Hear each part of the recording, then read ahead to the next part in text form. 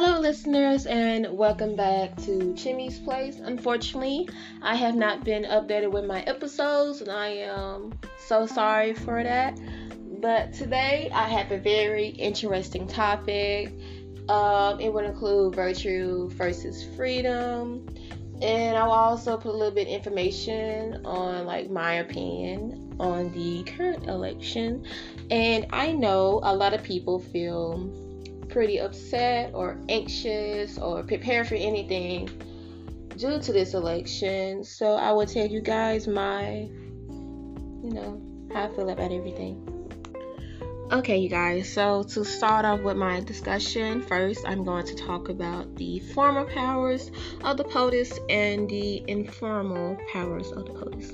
Now, the formal powers of the POTUS are these presidential powers that are stated in the U.S. Constitution. Is in Article 2 of the Constitution, mainly for the president. And the informal powers of POTUS are the presidential powers that are not stated in the Constitution, but they can be derived from the visiting clause and the take care clause over time. Okay, and personally, I think that these powers has affected the executive branch and the president, because as of today, the president's power has expanded over time. Then back in the old government, the people had more power than the government, so people's voices or the citizens' voices were more heard, and the government didn't have any say over it. Now the president can bypass laws and get away with it because there aren't any laws that doesn't go against the Constitution, like the informal powers. Those are ways that they can slip through. They're technically still, following the laws, but there are certain things that the Constitution does not say they can't do, and they use that as the way to slither past those laws, so it technically wouldn't be illegal. Now, if you guys are familiar with the election process, at the end of the election, there is something called the Electoral College. It's basically the value of each state has that's added into the running candidates of votes. Everyone is concerned about Nevada's decision because ultimately it determines if Biden going to win or if Trump is going to win. And I don't think this method or the Electoral College is something that we should use for 2020, mainly being because the Electoral College doesn't give us a voice like it's supposed to do, because Tennessee is one of those states that always choose the Republic, so its Electoral College amount of votes isn't as high as California or Texas or New York. So that gives me that that virtue or freedom. Now, virtue is the belief that the government should have full power over its citizens and that we should rely on order in order to maintain peace in our country. And the freedom is basically that we should give our citizens the right to choose what they believe and what they believe should go on or what they should do in order for them to make those decisions and make them choices. Now, I feel like the Electoral College was put in place for virtue because it has that order and keeping people in that small space to let them know that they can't do exactly what they want, even though in the Constitution it says that we have a voice and that we have freedom. But ultimately, this process doesn't include that. Now, when we vote, with Electoral College, it's not counted. It's based on majority of the country or the states. And personally, I don't think that's fair. I don't see, they keep telling us to vote it out and our vote matters, but it's not being counted. And that makes me, I'm not eligible to vote yet, but it makes me not want to vote because it's not counted for. It doesn't mean anything. What's the point of me voicing my opinion or putting a vote in for the person I believe that deserves to be president, but it's not even counted that way because there are other states who have more people. And now back into the 1800s, between the North and the South, this process was put in place because the South wanted their votes to matter, but the South did not have as many people as the North. So what the South did was, counted their slave African Americans, so their votes would matter. Now, I think that was unfair. It didn't give us any right, because back then we could not vote, so it's like they stripped away our rights, and that's not fair. And you guys, if you've been updated on the election, Trump has consistently said that, our party is going to win. You guys have nothing to worry about, even though it shows that, Joe Biden is in the lead and that Trump is way behind. And, it got me thinking, that what if he's plotting something like he did the last election with Hillary? Hillary won popular vote and everything, and he still ended up winning. And I'm thinking that, is he plotting the same thing he plotted on Hillary? He keeps saying all this stuff, and I'm like, he has nothing to back him up for it, so he's planning something. What if he got Russia tied into everything again?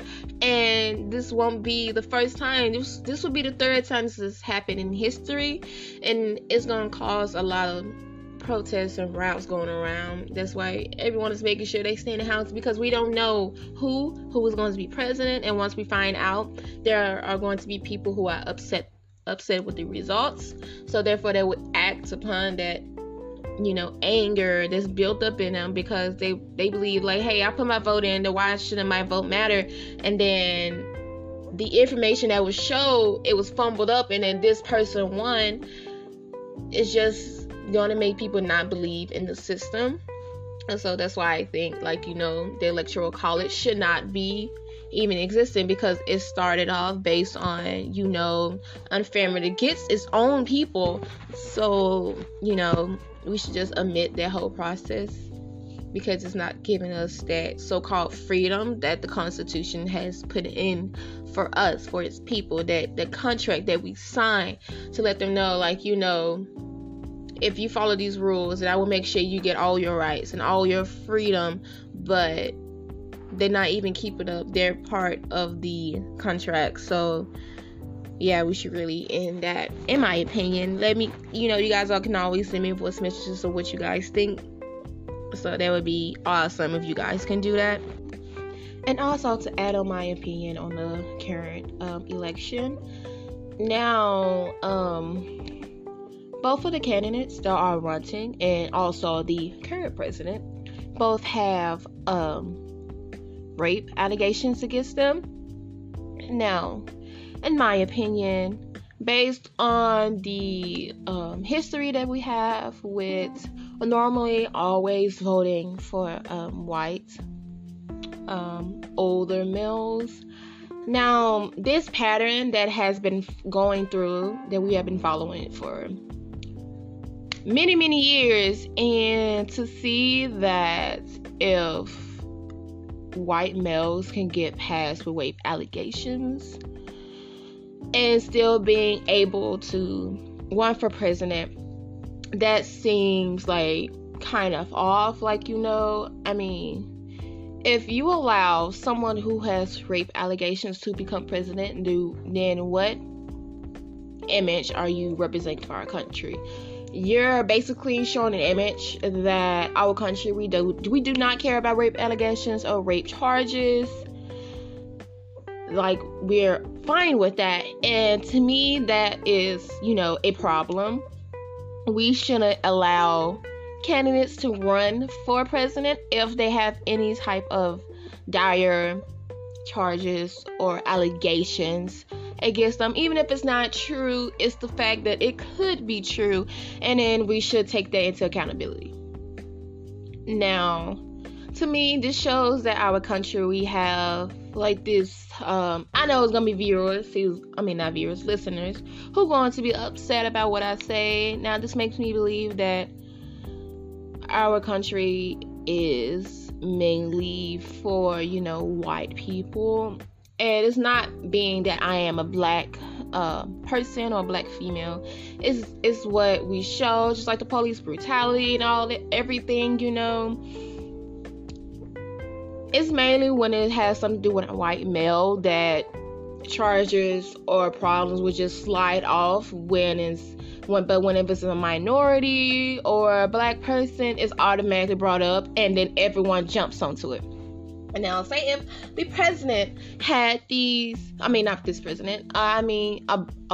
If Obama had these allegations against him, then he would not have won his first and second term. But when it's Trump or Biden, it's brushed off because, they're both white males, and that shows that we have like this white supremacist country, and that majority of our system is run by white males, and they don't really see a problem with this.